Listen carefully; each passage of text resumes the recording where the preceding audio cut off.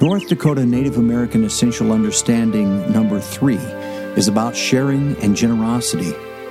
It states, Native people have rich traditions of sharing and generosity, which include gifting, shared meals, powwow gatherings, shared living spaces, and care for relatives, including the environment, natural resources, and waters. In this episode of Dakota Datebook, we'll listen to Kenneth Jerome Hill, enrolled member of the Spirit Lake Nation, talking about his name, Helping Boy. That's one of the things that I was really taught. That's why when my Indian name was given of Helping Boy, that my when I got old enough to understand the way that was, my dad and my mom told me how generosity, your name is Helping Boy. That's what they give you that name for.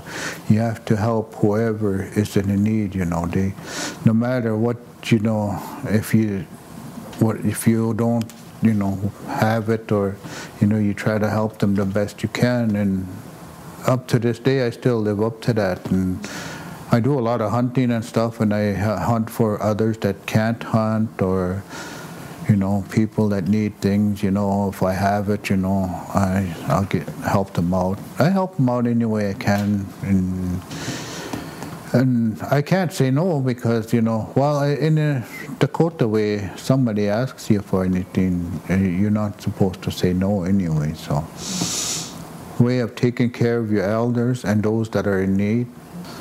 And I was brought up in that era where, we had to go. I always help people. We lived in the log house days, and we didn't have no electricity, no running water. We used to always have to haul water and wood and help others that are less fortunate, that can't get out and get wood. So we used to help them get. So it's something that was taught from early stages. I'm Scott Simpson.